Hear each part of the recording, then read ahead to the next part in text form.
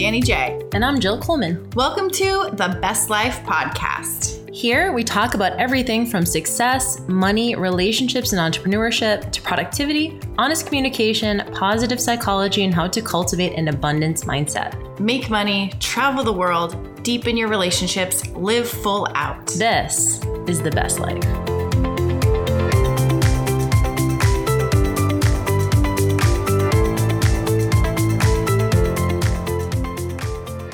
All right. What's up? It's Danny J. You were going to say Danny Jizzle again. I was. I think that's just your name from now on. And this is Jill Coleman.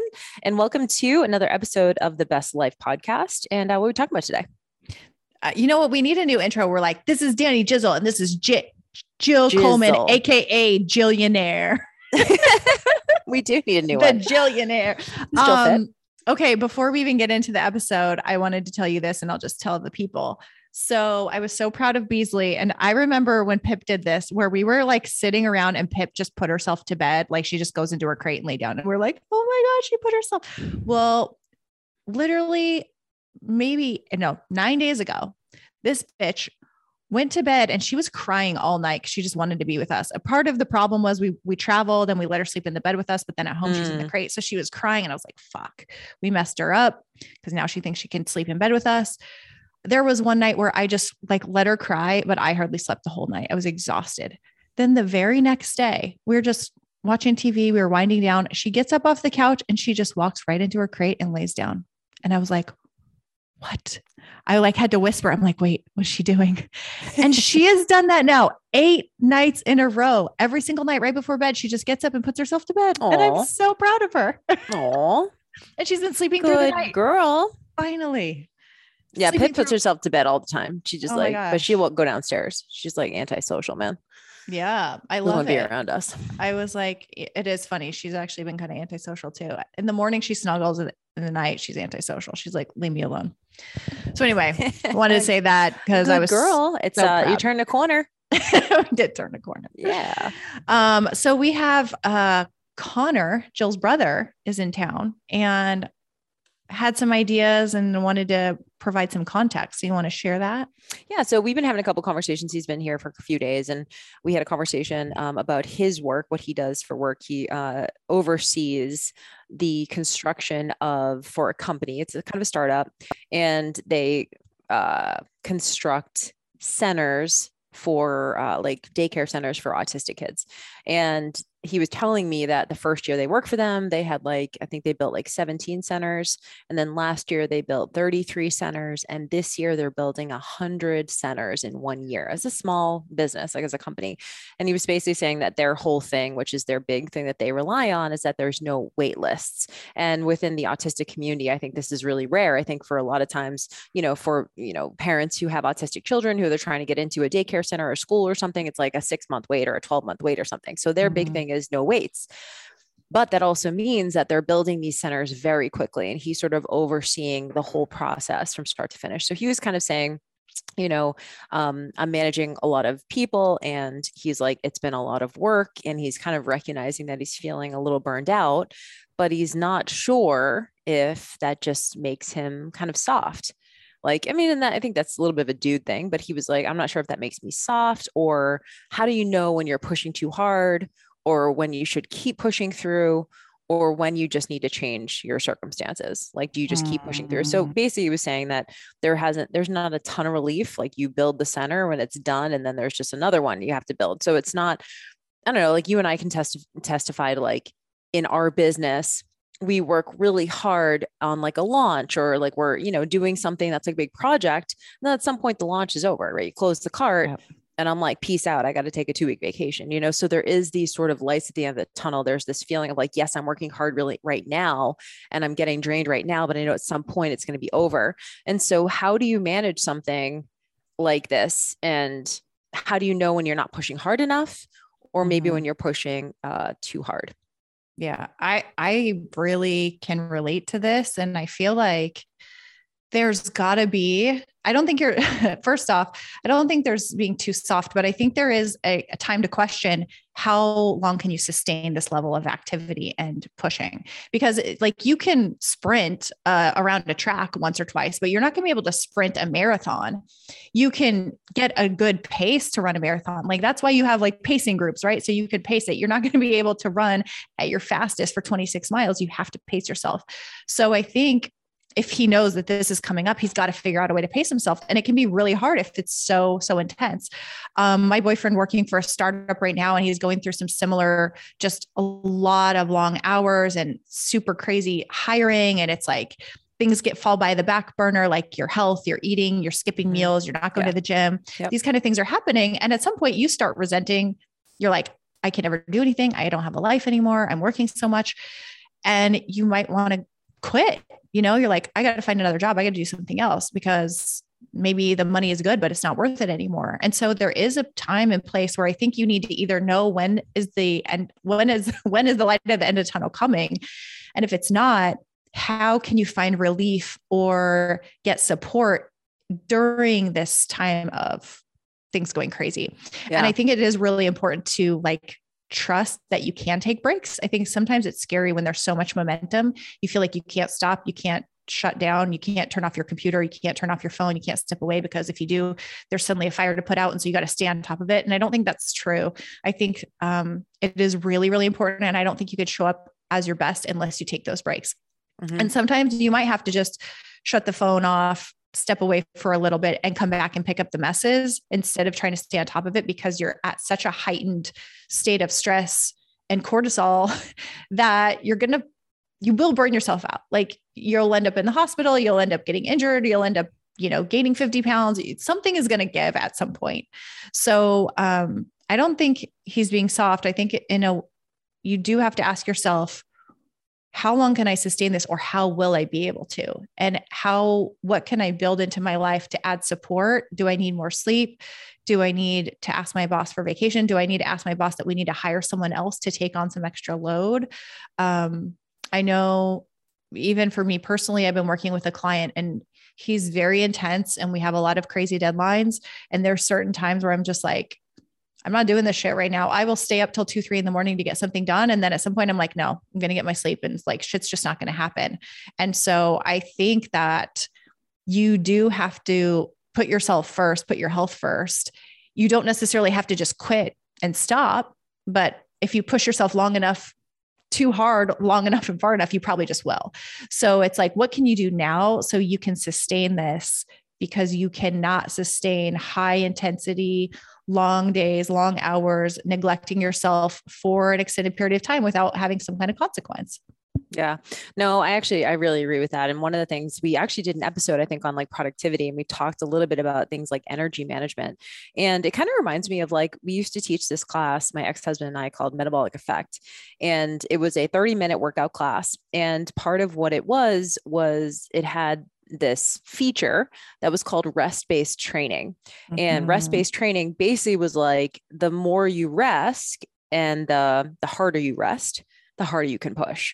So I think sort of what we're speaking to is just the general, I don't know, American way of doing shit, which is work hard all the time, but only work at 50% all the time, right? Because to your point, if someone tells you go out and sprint a marathon, you're immediately going to pace. You have to, right? Because you're going to be doing 26 miles versus someone goes out and says, sprint 100 yards.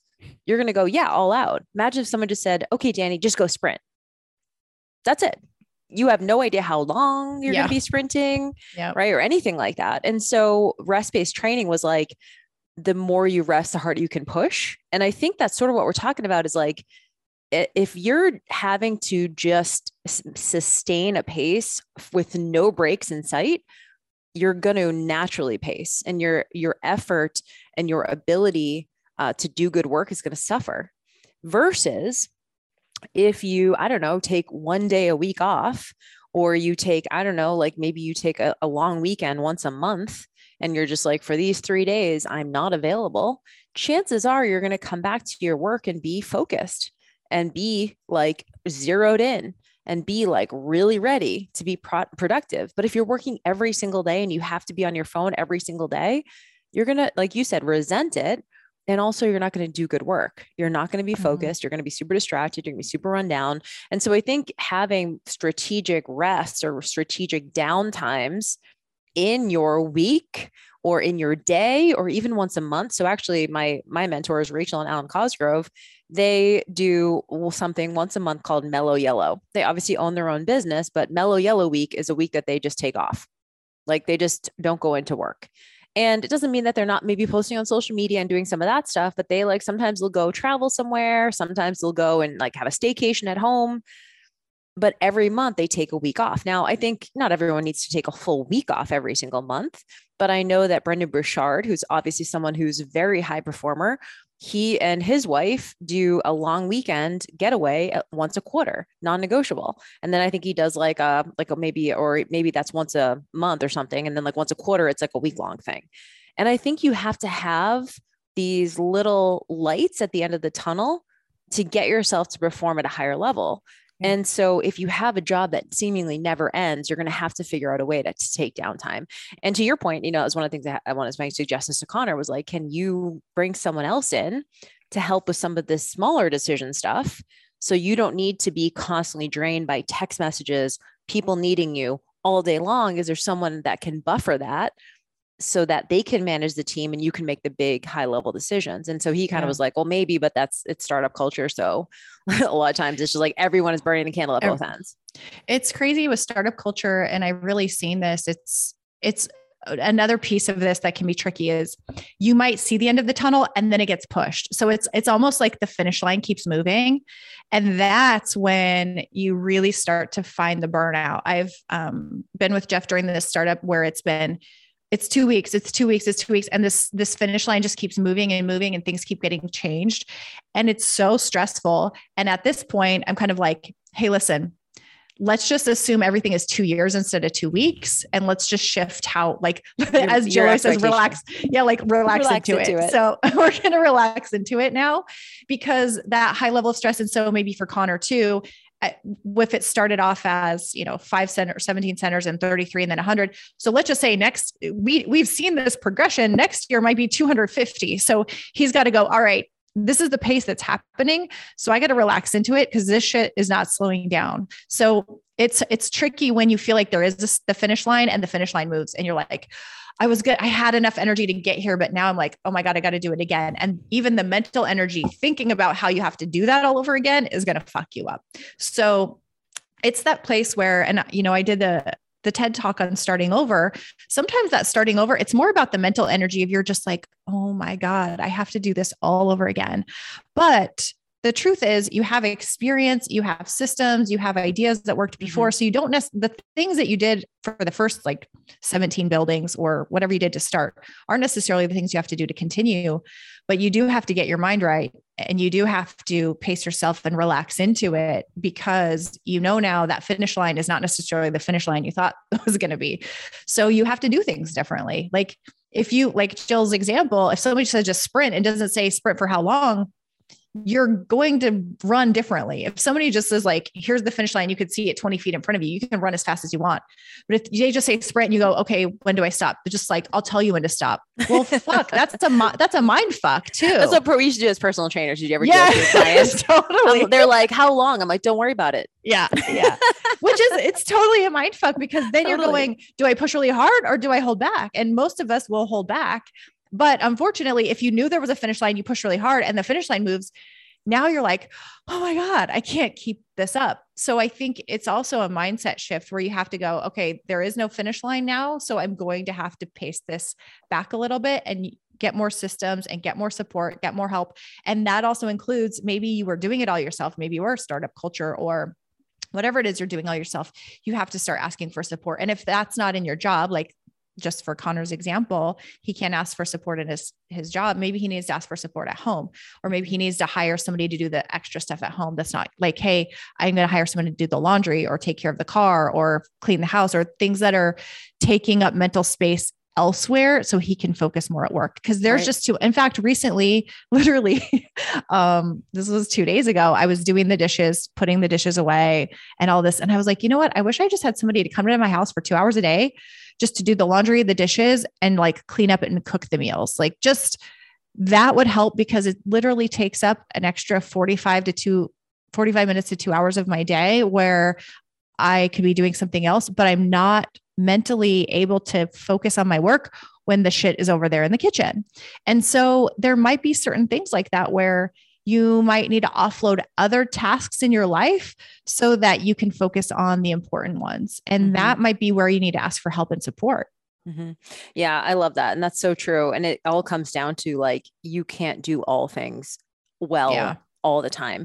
And the last thing I'll say on this is if you know that it's going to be like this enormous mountain, right? So it's interesting in research, in positive psychology research, they actually show that the number one emotion that people feel when they get to the top of the climb, right? So they're working towards something, whether it's, business or whatever, you have a goal in mind and you're working towards it and you finally achieve it. Number one emotion is not happiness. It's relief. It's relief. And actually you have a lot of people who have a big dream and have achieved it. And they actually say they feel depressed because they're going, I spent so many years and so much energy with this goal in mind that now that I've achieved it, I feel listless. Like what's the point? I have no meaning anymore. So with that being said, there is value in progress, or there's value in the climb. However, if you know you're going to be on a climb for a long time, and we see this with online business owners, if you're just getting started, you can't hate the process. Like you just can't. Like you get your mind right. You go, okay, I know it's going to be a grind. I know I'm going to have to work at this. I know it's probably going to take me a year or two to get to that point that I want to get to. How can I like it now? And so I think that's also a good thing to remember. Like if there isn't a light at the end of the tunnel for a good amount of time, you got to figure out how to like it now. So what does that look like? And to your point, Danny, maybe it looks like someone helping you with the chores or someone helping you with like the lawn, like whatever, but also build in, can you have more fun at your job, right? Is there, I don't know, can you guys put a ritual in place for like every Thursday night, there's a happy hour or something? Is there a game night? Is there a team retreat? Is there something fun that we can look forward to while we're working so hard towards a goal? So I think the last piece of that is like, you have to make this enjoyable on some level. If there's no end in sight, like you got to fucking figure out a way to love this, because there's a huge difference between doing something hard and doing something that makes you miserable. And if you're just out here doing something that makes you miserable all the time, you're a fucking martyr. You just are, right? So, but if you know you're working towards something that has a big meaning, like obviously, there's a huge purpose element to what Connor's creating, you have to figure out a way to like the journey too, right? It can't just be all about the end result. I loved that so much. Like just the game night or something, like making it fun along the way. I think that was something that I got to with this client I've been working with. I actually had a talk with him. I was in Tulum and we were running a challenge and he was super high stress about it. And I was working on pages. I'm like, I'm in Mexico. His energy is stressing me out. And then I was like, I'm allowing this. So I called him and I was just like, hey, however you want to do this is fine, but I'm going to have fun with it and I'm going to enjoy it. And we're going to just like make this fun, because I cannot have this stressful, high anxiety. Everything is falling down, the sky is falling down. And I was like, I'm just going to shift my energy about it. And I'm going to have fun with it. Like, this is going to be a blast instead of stressing out. So you can literally decide like, hey, this is going to be fun. It's going to be difficult. It is hard. It doesn't have to be miserable. And so it can come down to decision. Sometimes it's not always that easy, but see if there's ways you can gamify it, make it fun, make a competition, even just ways to make it more bearable. So you're not just fucking miserable. Cause this is life. This is your life. And if this is your job, like you're hating your life. If you hate your job and your job is your life, you hate your life. And then what do you have at the end of the day to show for anything? Totally. You're just, yeah. So, and no amount of money is going to be worth that. It Right. just won't. Yeah. Even if you're like, at the end of this, we're going to make $10 million, even that amount, even like whatever amount for you is like the pinnacle of like rich, even that amount at some point, you'll be like, it wasn't even fucking worth it. Wasn't worth it.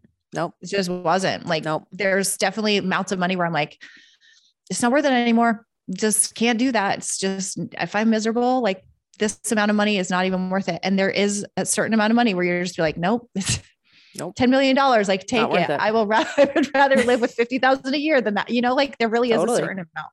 So yep. No, it's a good one. Yeah. And I think that is, again, like you said, if you're hating your job, you're probably going to hate your life, especially if your job is your life. Mm-hmm. So yeah, I mean, I don't think there's like a hard and fast answer, but it sounds like this cannot keep going at this pace and with this energy at all. So, I don't know if this is useful to you guys, but if you've noticed these moments, and I love what Danny just said about like, if you're going to go in and work hard at something, it can't be stressful, right? Like figure out a way to do all the things. Like, I don't really think that stress is a huge motivator. I think it's a good short-term motivator, right? Like, oh shit, like fuck this. Like if you're procrastinated, like I am, having a little bit of heat under your ass makes you like get the shit done, right? But I think operating constantly in stress, not only is that terrible for you, obviously physiologically, but it's just not fun. And then you're just like, why am I doing this actually? So that was actually one of the questions I asked Connor. I was like, he's 27. I was like, do you need to be, because I was like, what do you work 60 hours a week? He's like, oh, more than that. I was like, are you making $1 million? What are you doing that job?